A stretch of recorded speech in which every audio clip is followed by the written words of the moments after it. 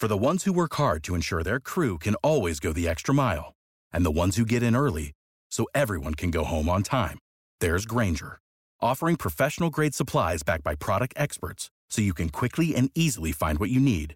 Plus, you can count on access to a committed team ready to go the extra mile for you. Call, click Grainger.com, or just stop by. Grainger, for the ones who get it done.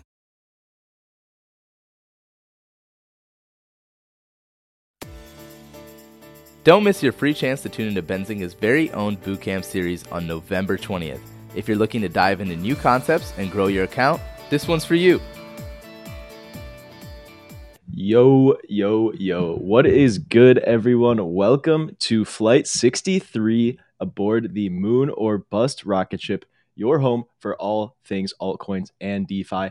My name is Logan Ross, and I'm going to be your host for today's show. I'd like to welcome everyone to the crypto show at Benzinga. If you're out there in the chat, I want to know what you guys are looking at, what projects you have your eyes on this week. So drop them in the chat right now while I go through all of the important links that I got to show you guys. So and make sure while you're down there, hit that like button and make sure you subscribe to the channel if you're not already. So let's get right into it.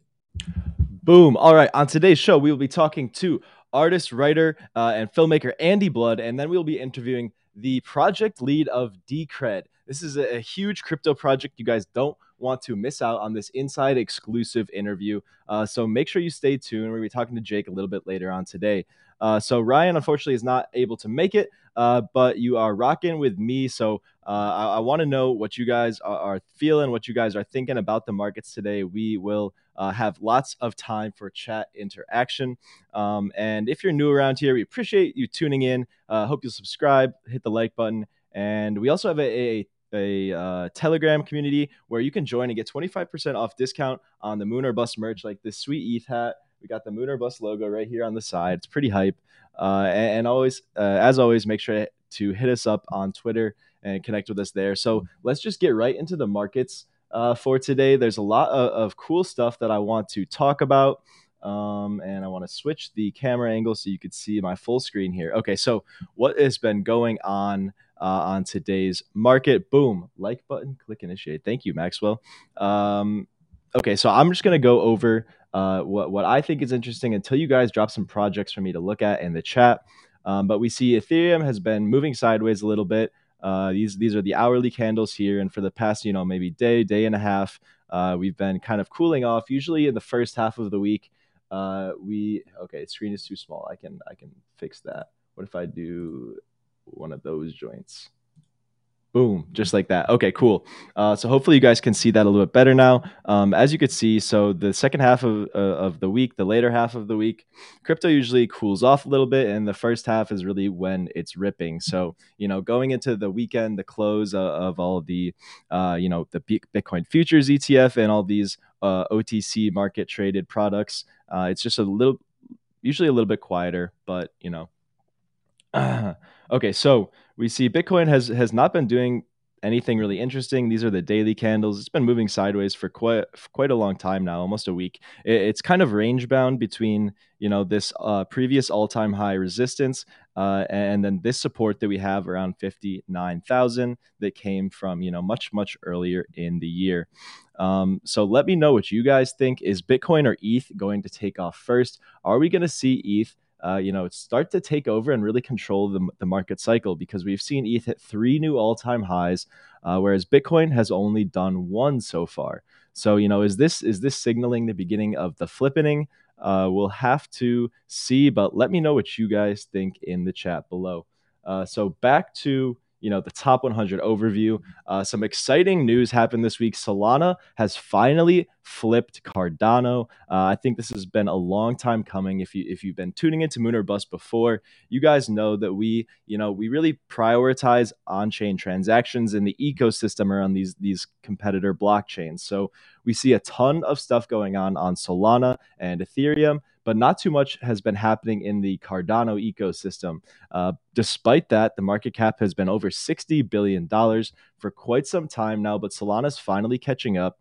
$71 billion market cap now. It's really taken a firm lead distance itself from Cardano, and that's pretty exciting. So if you guys are looking into Solana ecosystem, let me know, and I can talk about some projects that I'm looking at in the ecosystem, and maybe take a look at some of the projects you guys are looking at as well. Boom. Okay, so we got a chat here from Sneaky Juan. He won one of the giveaways for the swag, and he is repping, letting us know that it is quality. I can confirm myself as well, as I did make the hat. I did design it and create it myself. So head on over to swag.benzinga.com and you can see the full lineup of our products. We got the Doge hat, decentralize everything. We got the Get Technical shirt, Benzinga News Go Burr. We got tons of dope stuff. And then here is all of your crypto. All right, back to the markets. So we see Ripple is up 7% on the week. This one's kind of interesting. It looks like their lawsuit with the SEC might be coming to a close, and I think Ripple is the winner here. You know, the SEC might slap them with a fine, try to make it look like they won, but they did not rule Ripple as a security. So we might see it start trading on U.S. exchanges again pretty soon, and I think that is the main driver of this price increase over the past week. I also heard some news about a ERC20 wrapped version of Ripple that, you know, despite whatever legal issues are going on, this wrapped token is kind of a loophole in the current law. So we might see Coinbase, list the wrapped version of Ripple, ERC20 based, and that would allow U.S. investors to get exposure to Ripple once again. So pretty bullish news going on for Ripple. Let me know your price target and if you guys are trading it down below. We also see Polkadot has finally gotten a little bit of shine. I've been calling this one for a while. It's been, very undervalued compared to the rest of the smart contract blockchains. I mean, if you take a look at Cardano versus Polkadot, so let's just break it down. Both of them were started by Ethereum co-founders. Okay, Cardano was started by Charles Hoskinson, the motivational speaker. That's a joke. And then Polkadot was started by Gavin Wood. Gavin Wood is actually the co-founder of Ethereum that I would prefer to place my bets on, as he was the one who created the Ethereum virtual machine. He created Solidity himself.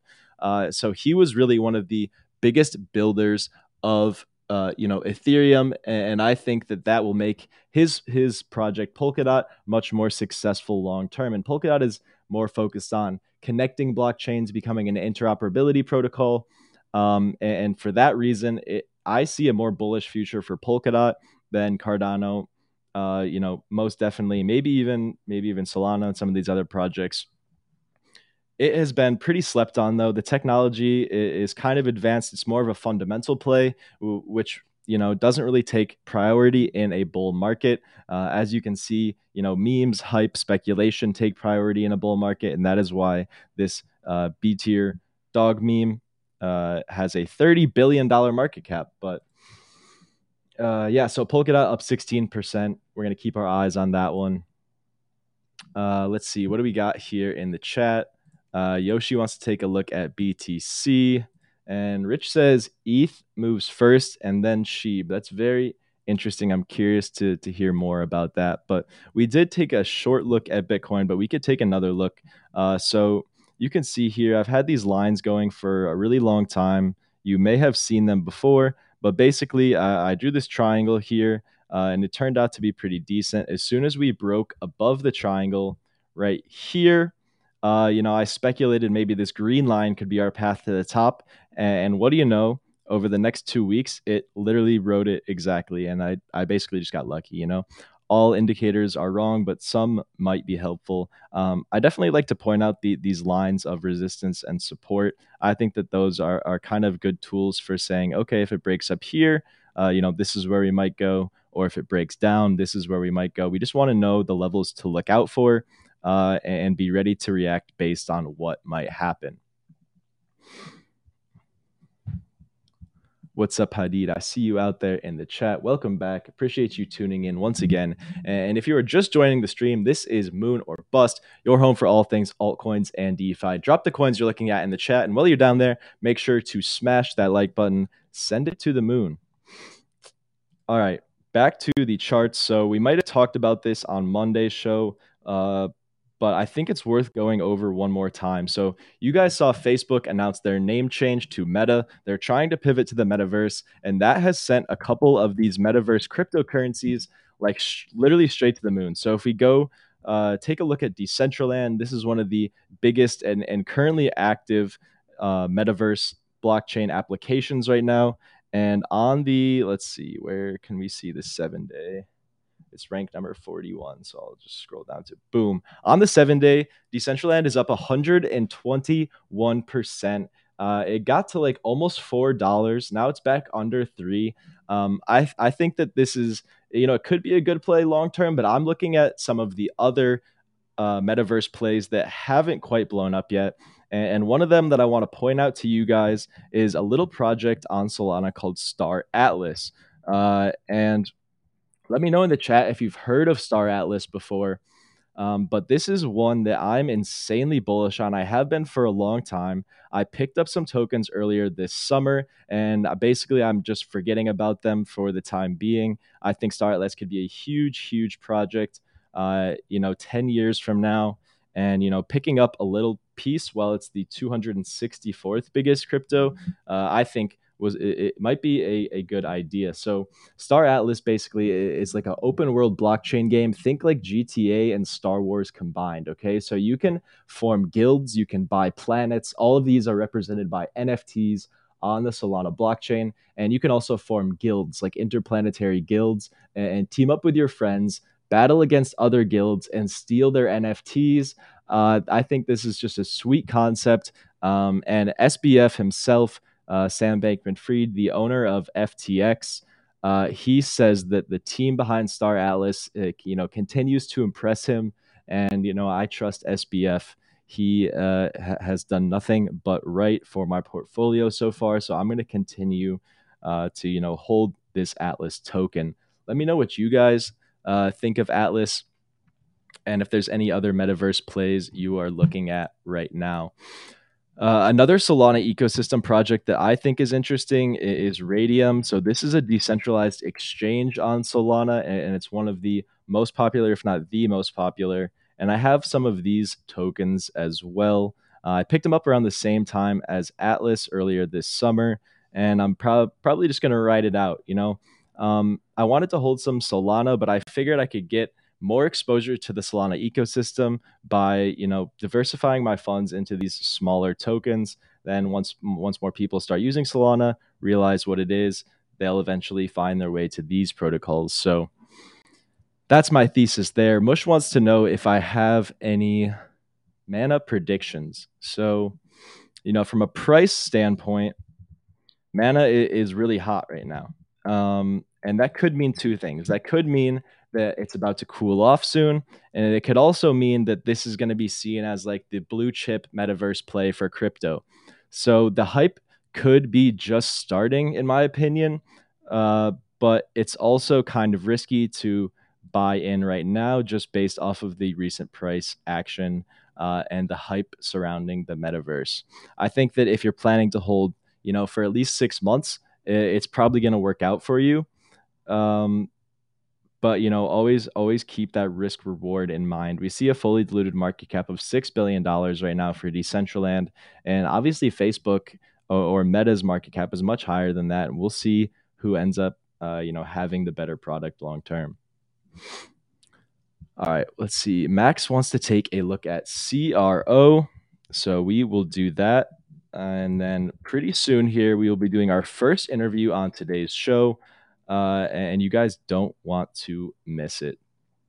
Okay, so CRO is Crypto.com, the exchange's coin. It's kind of like BNB, for example, except Crypto.com has a few interesting features that aren't offered by Binance, and their token is used to support those. So one of the things that I think is pretty cool from them are their Visa cryptocurrency credit cards.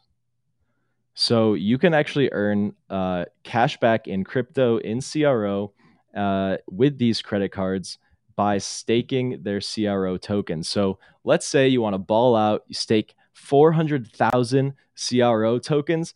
this will get you the Obsidian card, and the Obsidian card gets you access to the private jet partnership. So if you're balling out with that CRO, you could really take advantage of it if you got in early, especially. Then you could probably get some nice perks for pretty cheap.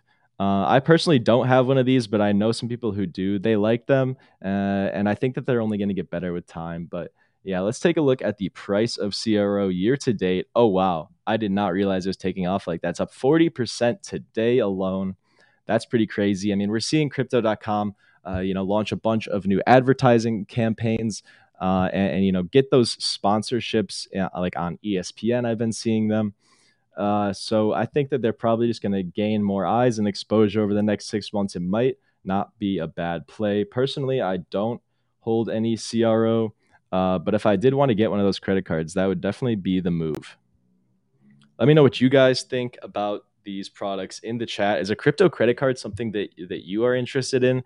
Or would you prefer to, hold most of your crypto in cold storage or, not spend it, just spend your USD instead? So Brandy wants to know, where do I go to buy Atlas? So actually, the exchange I just showed you, Raydium. So Raydium is a decentralized exchange on Solana where you can get access to all these Solana tokens. So this is where I went to buy Atlas. But you can also buy Atlas on a couple of exchanges. Probably you can find out by clicking the market tab on CoinMarketCap. Yeah, so it's on FTX, which is not available in the US, but you can get it on Raydium and the Serum DEX on Solana as well.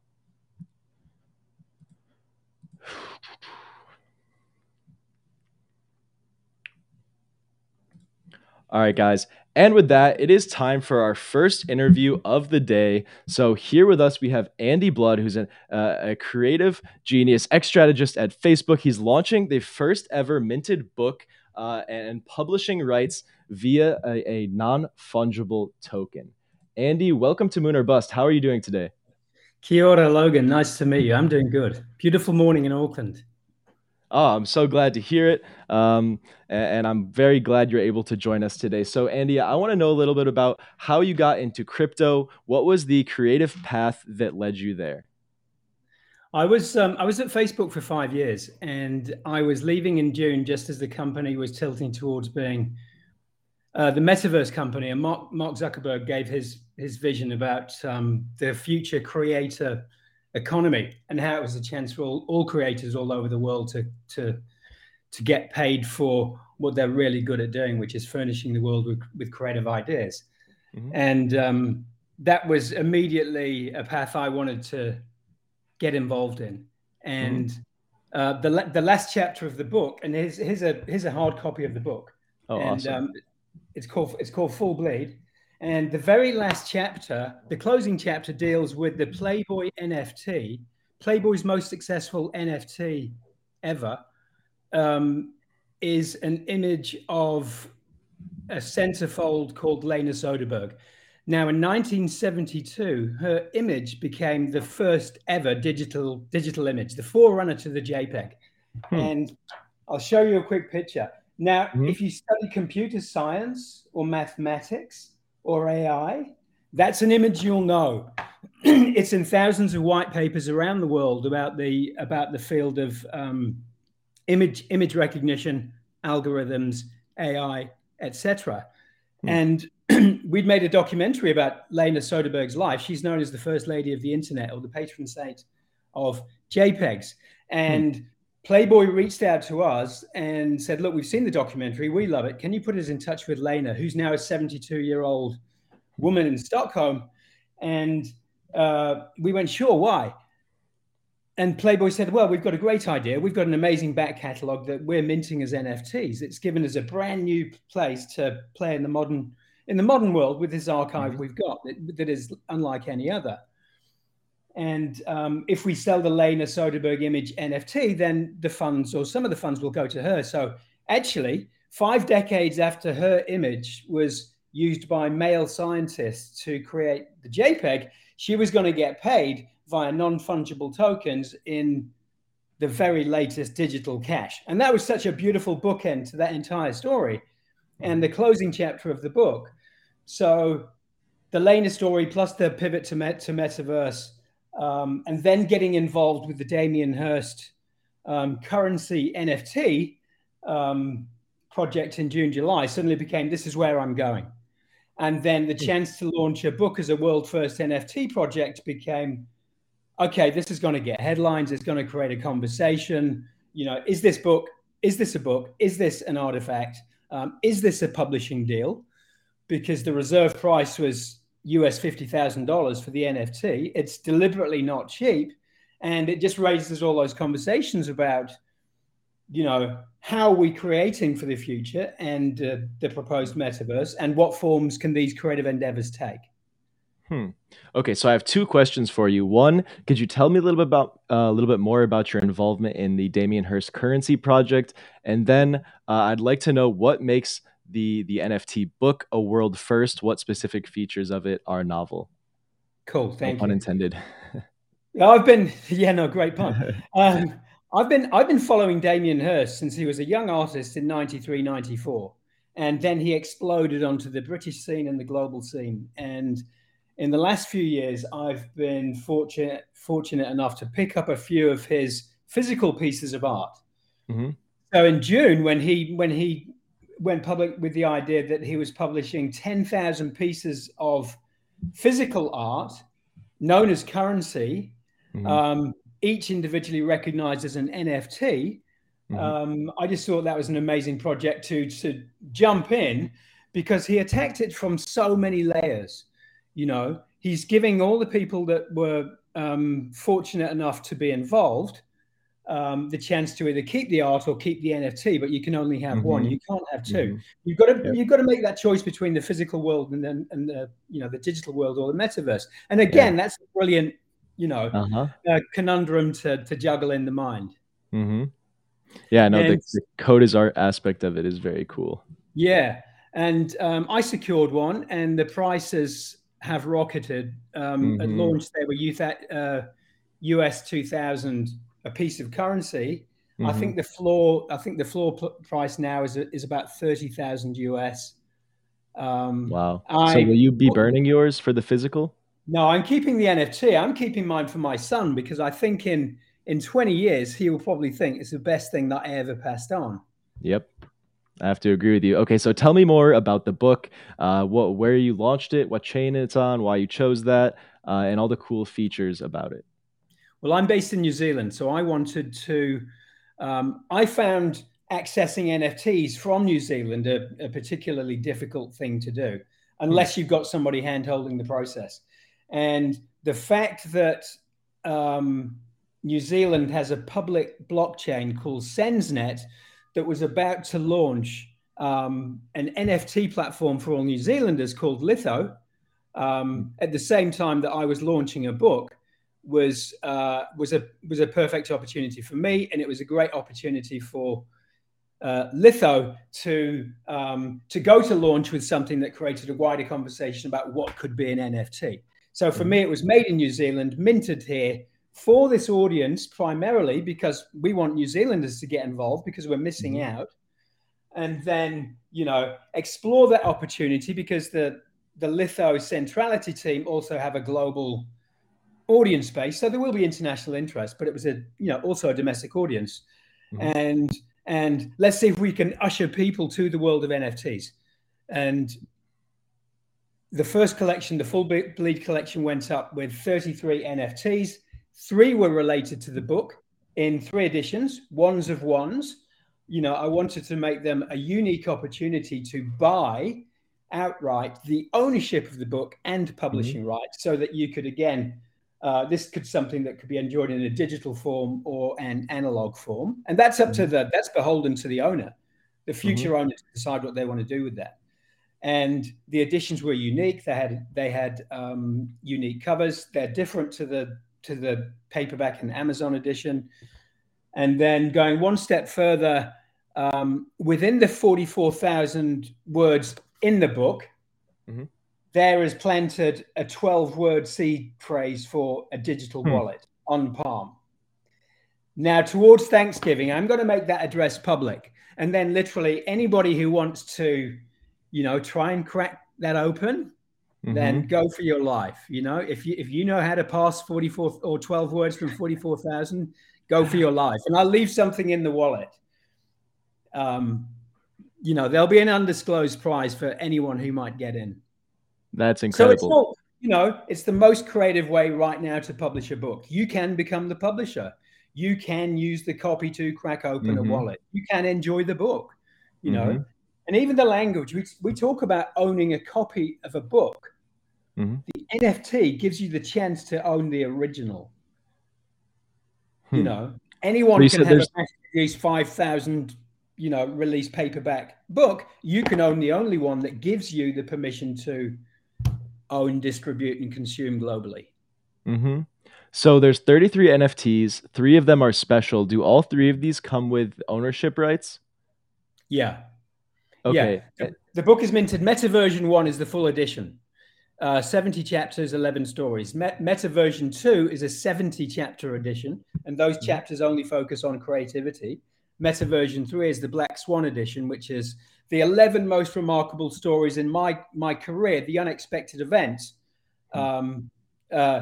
Packaged in that edition. So there are 3. There's the Master, the Edit, and the Black Swan, and they come at different prices.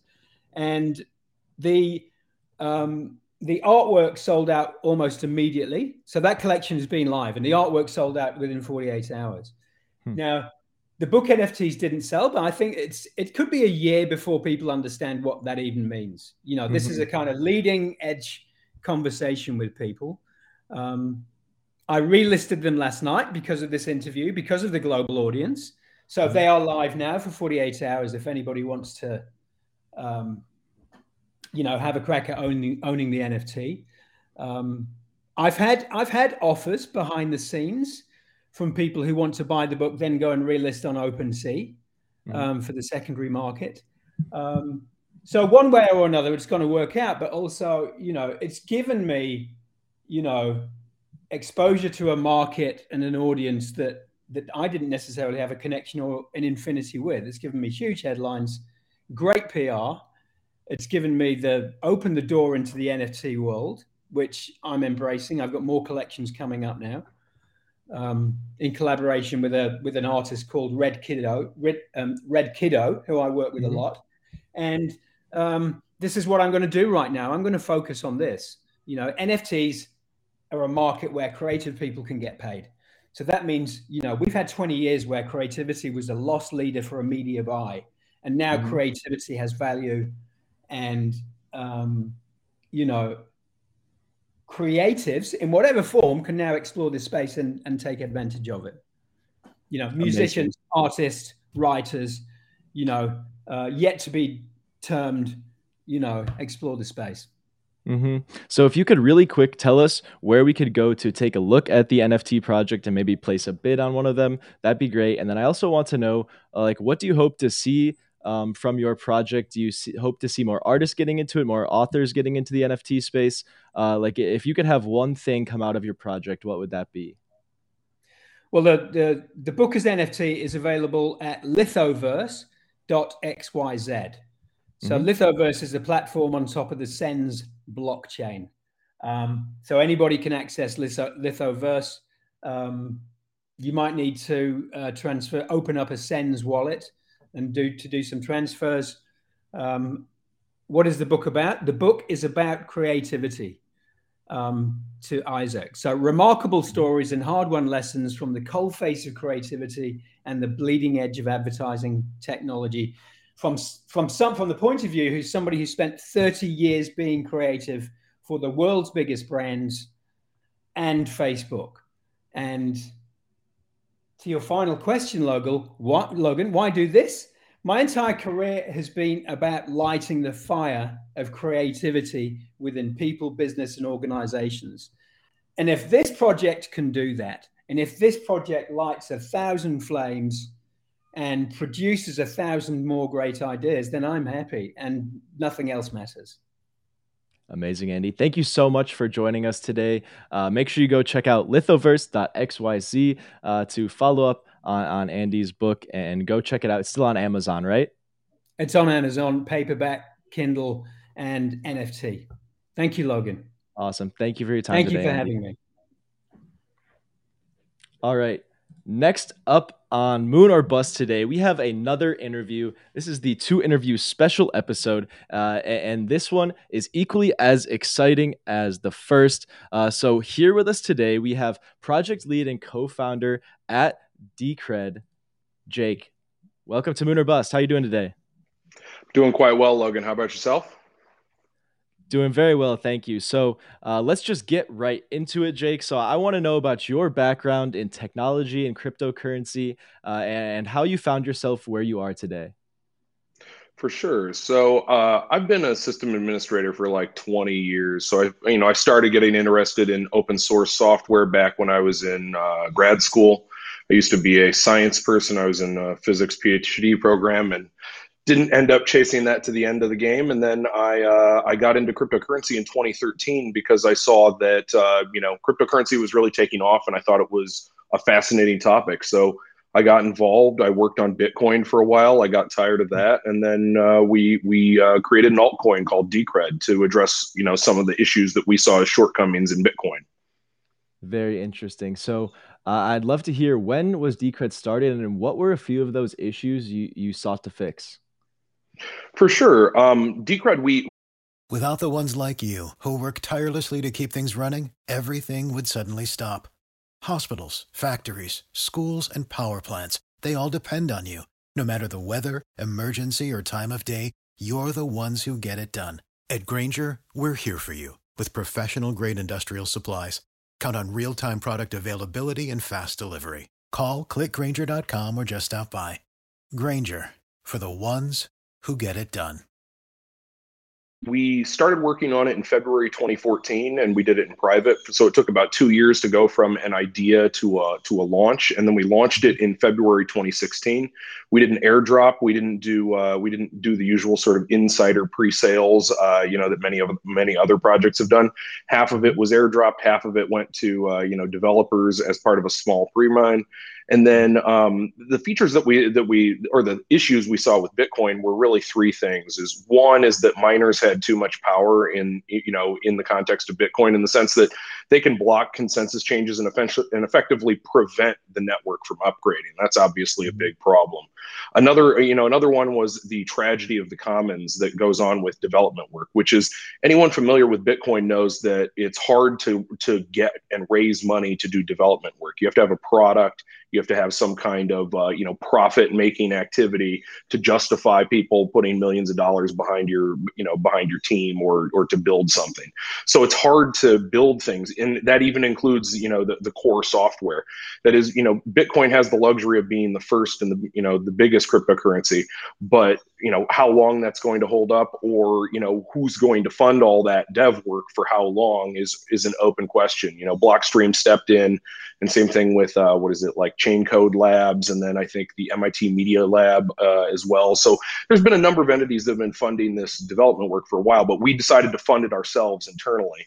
And then, I think the last thing that we wanted to address was really just the sort of the central planning committee nature of changes, which is that what we saw when we worked on Bitcoin was that a very small number of people had a huge amount of say in terms of, what did and did not happen on the network.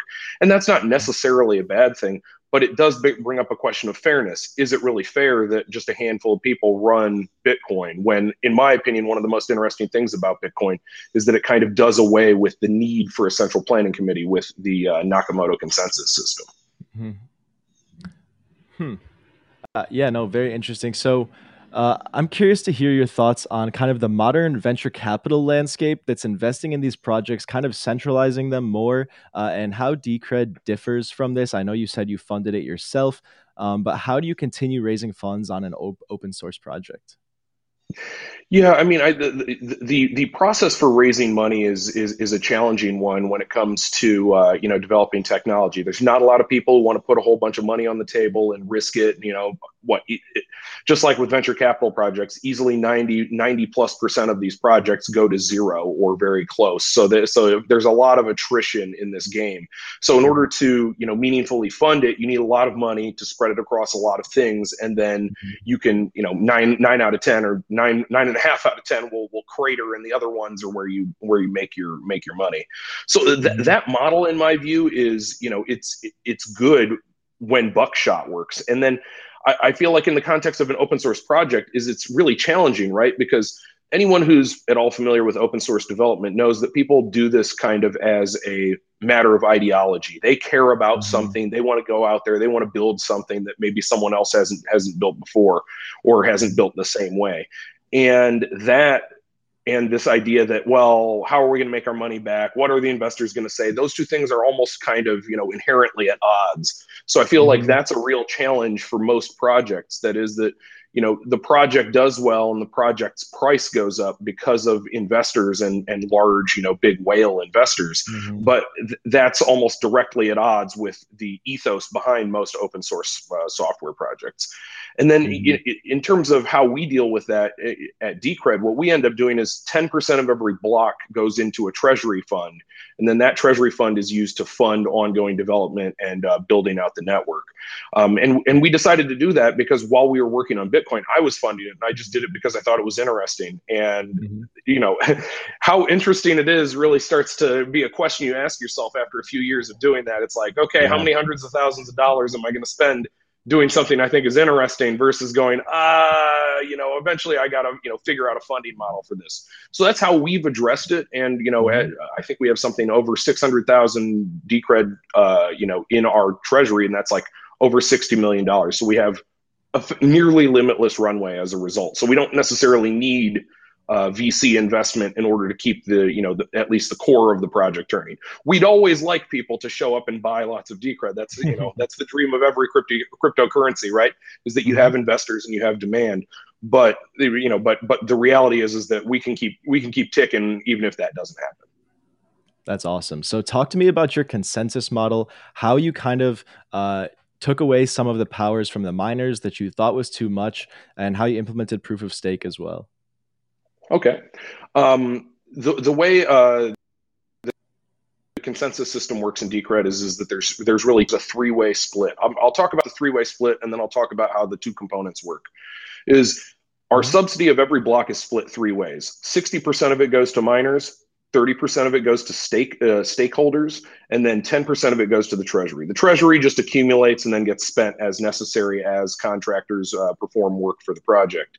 But the proof of work and proof of stake components, most people are familiar with proof of work. That is, you're solving hard computational problems with computers. And then, if you mine a block, you get the reward.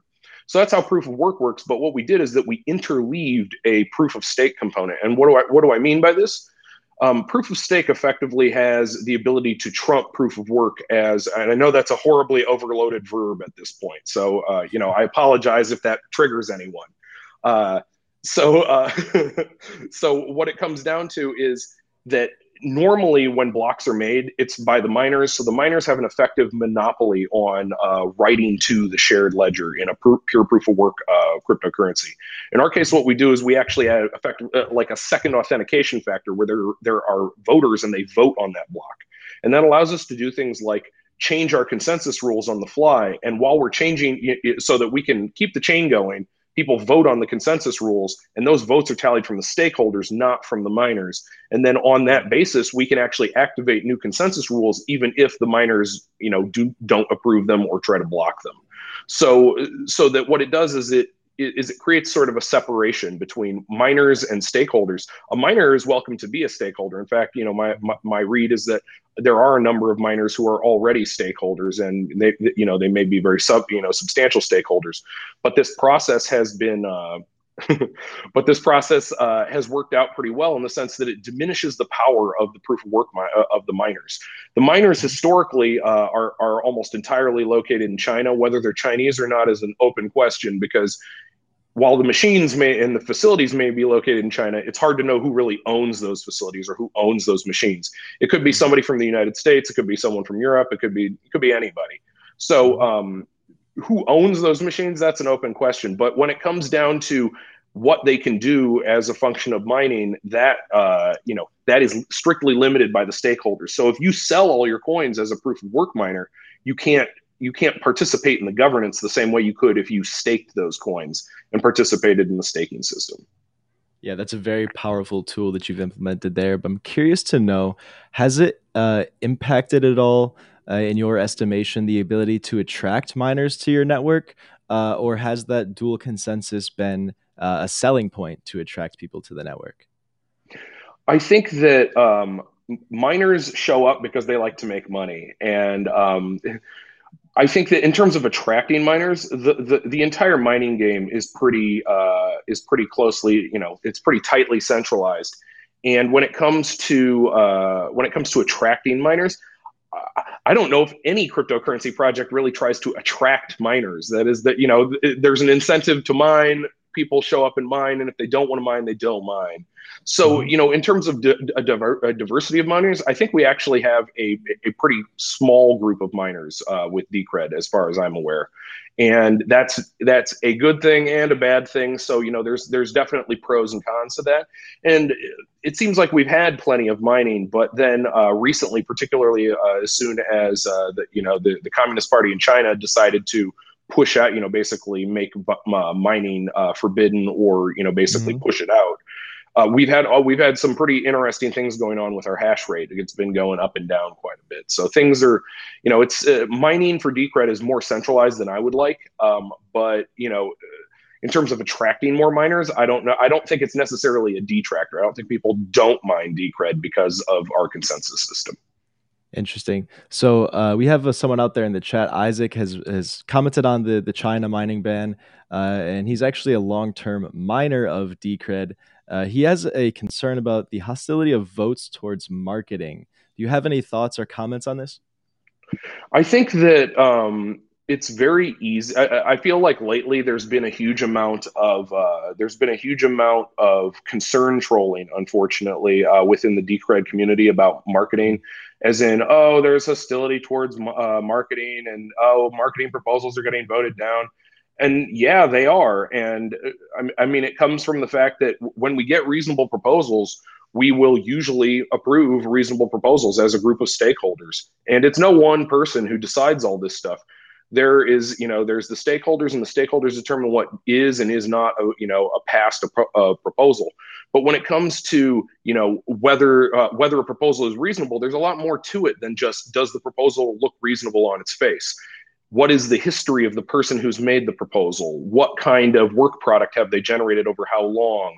Who what else does this person do on the regular? Or how much money are they asking for? What exactly are they asking for? I mean, there have been some really tough ones recently where it's there was a guy, Frizzers, Dominic Frisby, who had made a proposal. It was actually a very large proposal for the project to bankroll a couple. I think it was either one or two of his films. I think it was one. And it was a very large proposal. It was hundreds of thousands of dollars to bankroll a film. And in return, what we would get is a logo in the bottom corner of the screen. Now, despite my finding, Dominic to be a pretty personable guy and likable and smart and all of that, what it comes down to is this a good financial decision or not? And to make a multi-$100,000 spend to back someone's project that has very little to do with the Decred project, and in exchange for a logo in the corner of the screen, I mean, I don't think you're getting a huge amount of value. And I think that when it comes to marketing proposals, we've tried a lot of different things. So we've launched a lot of spaghetti. And so if people are just like, hey, I want to launch the same spaghetti again, that's not exactly a compelling proposal in the context of, we're looking for new ideas and new ways to do marketing. Yeah, most definitely. I mean, if you take a look at Tesla, they've spent basically nothing on marketing, and yet they're one of the biggest companies in the world. So the fact that you're focusing the money towards development, I don't think is a bad thing at all. But of course, that decision is actually up to the DAO. So could you tell us about a little bit more about the DAO, how to join it, and how these proposals are processed? Sure thing. I think something worth pointing out is that our decentralized autonomous organization is really, it operates at the project level. It's effectively a layer one DAO. There's a lot of DAOs that operate as tokens on Ethereum and a few other what is it like smart contract blockchains. And the thing that really separates us from them is that in their case, they are almost all entirely pre-mined. That is that they were created with N tokens, and then there was the usual sort of Silicon Valley insider thing where it's either you were in, you bought into the initial launch, or you didn't. And then later on, there's no mining, so there's no emission schedule for these, for these things. So it's a finite, predetermined number of tokens. So in the context of Decred, it's effectively our whole blockchain is run by a DAO and is in a sense a whole DAO. That is that the ledger is part of it, the treasury is part of it, and then the contractors who work on everything are part of it, along with the stakeholders and the miners. So everyone is working together there, and the way it works is that everything goes into the treasury, and then what happens is there are proposals in our proposal system, and we have a proposal system. And it's an off-chain, it's an off-chain voting system, so that people make proposals, and then the proposals go up, and the stakeholders vote on them, and then when the voting is done, a proposal is either approved or not, and then every month the contractors who have a winning proposal will use that to fund their work. So they'll bill and they'll invoice, and then they'll get paid out. So mechanically, that's how it works, which is that people bill for their work at the end of the month, and then they get paid, and they get paid based on a proposal that was approved previously. Gotcha. Cool process. So could you tell me a little bit more about your integrations with the Lightning Network? Sure. So we're one of the few blockchains that supports the Lightning Network. We haven't really been working, in terms of integration. Integration is a bit challenging from the perspective of even with Bitcoin, there's a lot of activity on the Lightning Network, but not as much as even people who are, diehard Bitcoin maximalists would like. That is, it's a difficult process to get moving because it is substantially different than using a normal layer one, blockchain where you have addresses and you send transactions. There's a whole bunch of extra state that you end up having to track. So in terms of how we've integrated with it is we actually ended up adding the same support for the consensus rules that Bitcoin has. That is, that came with their SegWit change set. So we support most of that within Decred, and then Lightning Network rides on top of it. And in terms of how it's integrated is that it's effectively identical to how Bitcoin does it, up to the part where they weight their transactions with where they weight the witness piece differently. But that's a pretty technical detail most people don't care about. Yeah, we won't have to get into all of that today, but I'm curious to know, do you see proof of work by itself as an outdated consensus mechanism today? Proof of work has its strengths and its weaknesses. So, I mean, one thing that's and maybe what would be instructive is for me to compare proof of work and proof of stake. Proof of work has been referred to by Checkmatey as unforgeable costliness. Another way of looking at it is that it's an irreversible mechanism. Performing the bulk computations that you need to do proof of work is an irreversible mechanism. It releases heat. You perform a computation, and then there's an output. So it's really good in the sense that you can't. So if you're talking about reorganizing a chain or having a big chain reorganization, that's good from the perspective of it being expensive to create a competing chain. So if you're going to create a competing chain, it's expensive. But then there's some really bad things about it. And here's one of them. One of them is that when you mine, you could just mine a whole bunch of coins, and that gives you a certain amount of power in any proof of work, cryptocurrency. You can dump those coins right away, and it doesn't affect your sort of sovereignty in that system at all. So what I would describe that as is that is a weakly aligned incentive. So that the incentive of miners is weakly aligned with that of the network itself.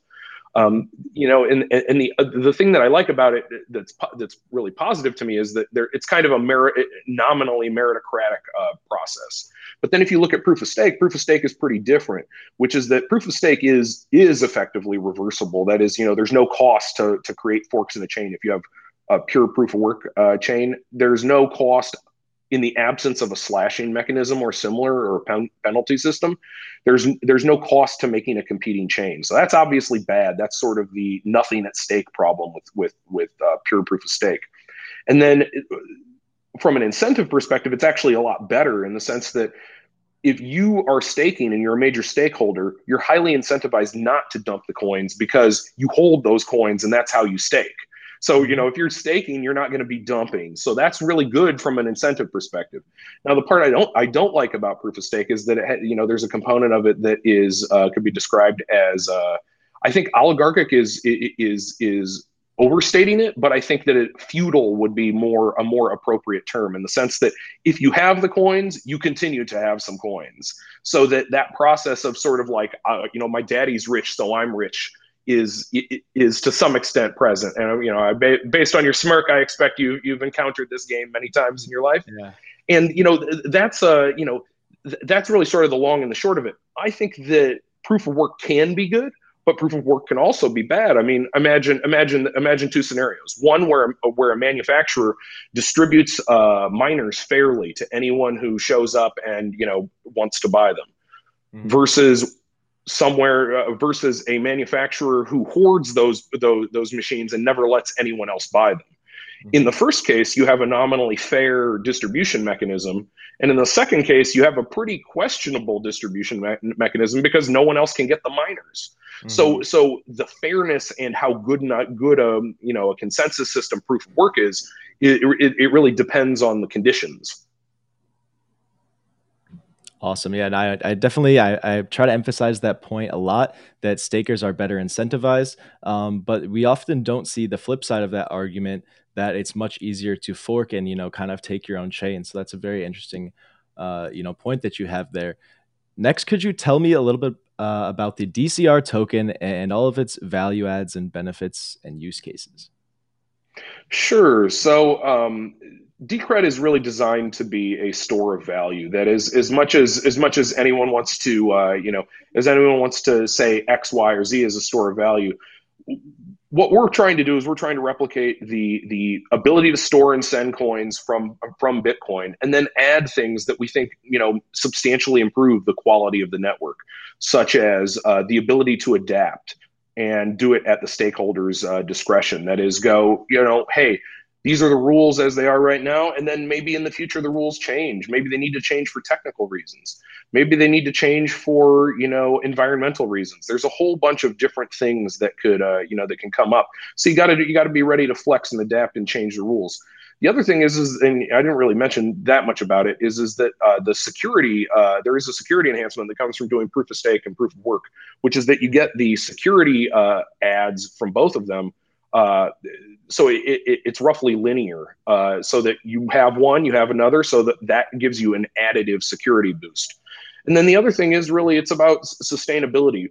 Building a network that runs on open source software for the long term, whether we're talking years or decades or centuries, is something that requires foresight and planning and funding, and preferably funding that doesn't come from people who have weakly aligned incentives with the network. Say people who just want to get rich and get enter and exit and clock a big US dollar capital gain. In terms of the features, is we do have something that I haven't mentioned at all here, which is we have the highest participation rate amongst opt-in privacy projects, that we're aware of. And what that means is that if you care about privacy and you care about all these other things, like having a store of value, having a say in where the token, and where the token or the blockchain goes, and that you care about the sustainability of such a project, not only that, we give you privacy. So we deliver a lot of privacy. Over 50% of our network opts in to using, or the circulating supply is using privacy. And we've been doing that for a long time. We support the Lightning Network. We may or may not have something very interesting involving the Lightning Network coming soon. And when it comes to a project that does many, many things well, Decred is definitely among the top of those. Most cryptocurrency projects are a one-trick pony. They either do privacy, or they do governance, or they do Lightning Network. It's sort of, it's pretty limited. Even Bitcoin with as much market share and network and developers as it has been mostly a one-trick pony up until this point. So we aim by sort of doing many things well to be a jack of all trades and draw interest on that basis. And going forward, we'll continue seeing more proposals, voting the good ones in and voting the bad ones down. And hopefully we'll make the right decisions as a group, as stakeholders. Awesome. So I know it's up to the DAO, but if you could kind of tell me what's next in your mind, maybe what the development team is working on and what are some of the DAO initiatives, what's exciting you the most right now for the next year or two for Decred? Well, what's exciting me the most right now is we have several minor consensus changes coming up. There's some issues we've had historically. We're going to basically be able to do consensus bug fixes soon. I'm excited about that. I'm very excited about an enhancement to our mixing, our privacy, component of the project, which is that we're adding post quantum secure mixing in our next release 1.7. And that means that even people with quantum computers, whether they're on or off planet, cannot figure out exactly where all the coins went or who owns them. So we figured that's a nice touch. I don't believe anyone else has done that yet. Despite some things that people have done with confidential transactions. Additionally, we're probably going to have a number of fun consensus changes coming up in the near future here. And in terms of Lightning Network, I can only say this: be ready for a surprise when it comes to the Lightning Network. I like the sound of that, and that quantum.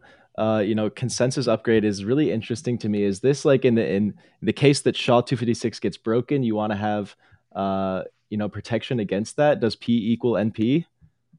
Well, what I'm specifically talking about is, so in our mixing process, we use this thing called it's a derivative it's based on Coin Shuffle plus.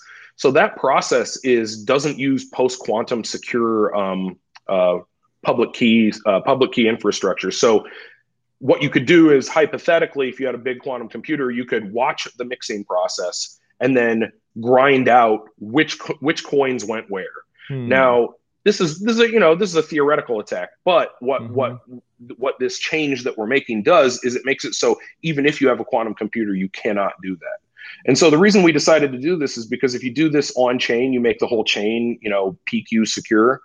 The size of transactions goes up by about like 5x plus, which is obviously pretty undesirable. You don't want big transactions on a blockchain. It's expensive. So what we decided to do is to make the mixing process, which actually occurs partially off chain, is we would go post quantum there, because then we don't have to worry about the size considerations. Gotcha. Do you see the the shuffling process as potentially a regulatory issue? Do you see, obviously public blockchains like Bitcoin, the government can use them to track where funds are moving, but I'm concerned they might take a stance against them. Does this concern you as well?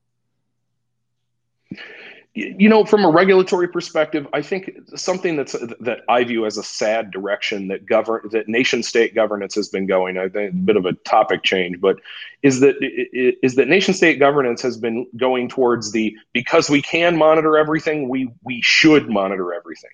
I disagree with that at a fundamental level. This idea that, you and I as normal people need to be constantly tracked and surveilled in every aspect of our human existence is ridiculous to me. You don't need to know every asset that every person has on the planet in order to effectively govern them, or to keep your government in good working order.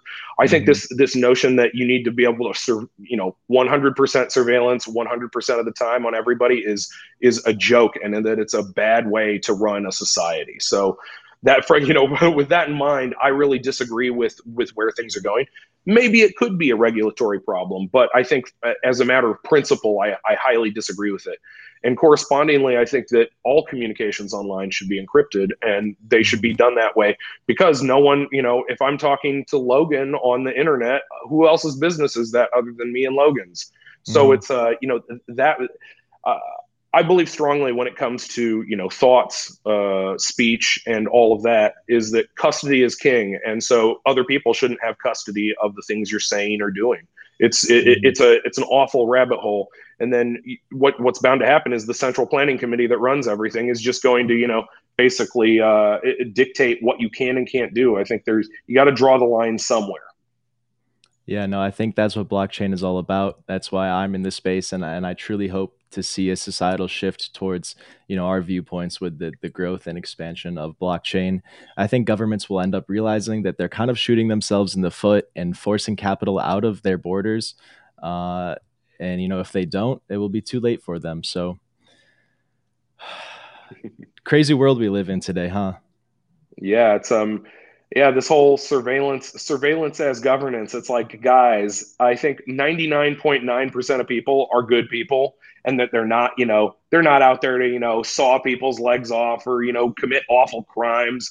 They're just trying to live their lives. And so this idea that you have to watch 100% of the people to catch the 0.1% who are like legitimately bad is ridiculous.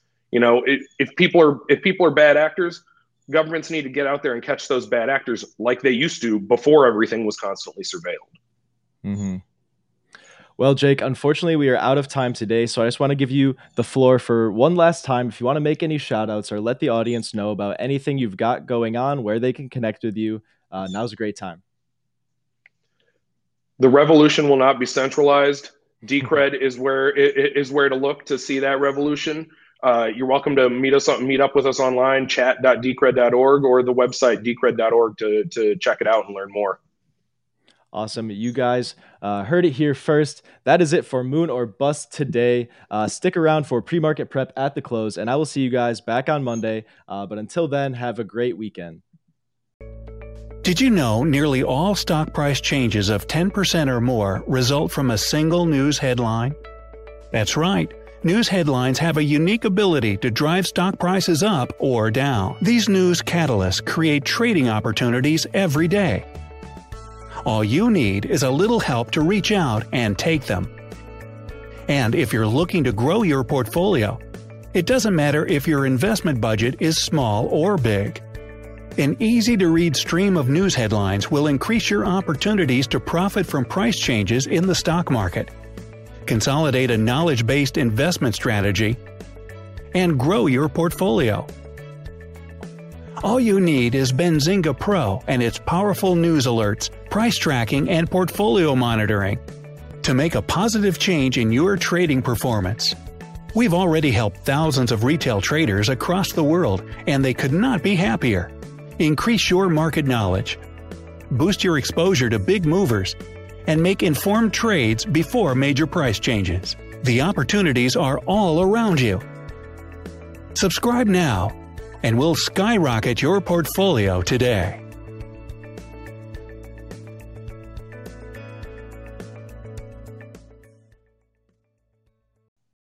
For the ones who work hard to ensure their crew can always go the extra mile, and the ones who get in early so everyone can go home on time, there's Grainger, offering professional-grade supplies backed by product experts so you can quickly and easily find what you need. Plus, you can count on access to a committed team ready to go the extra mile for you. Call, click Grainger.com, or just stop by. Grainger, for the ones who get it done.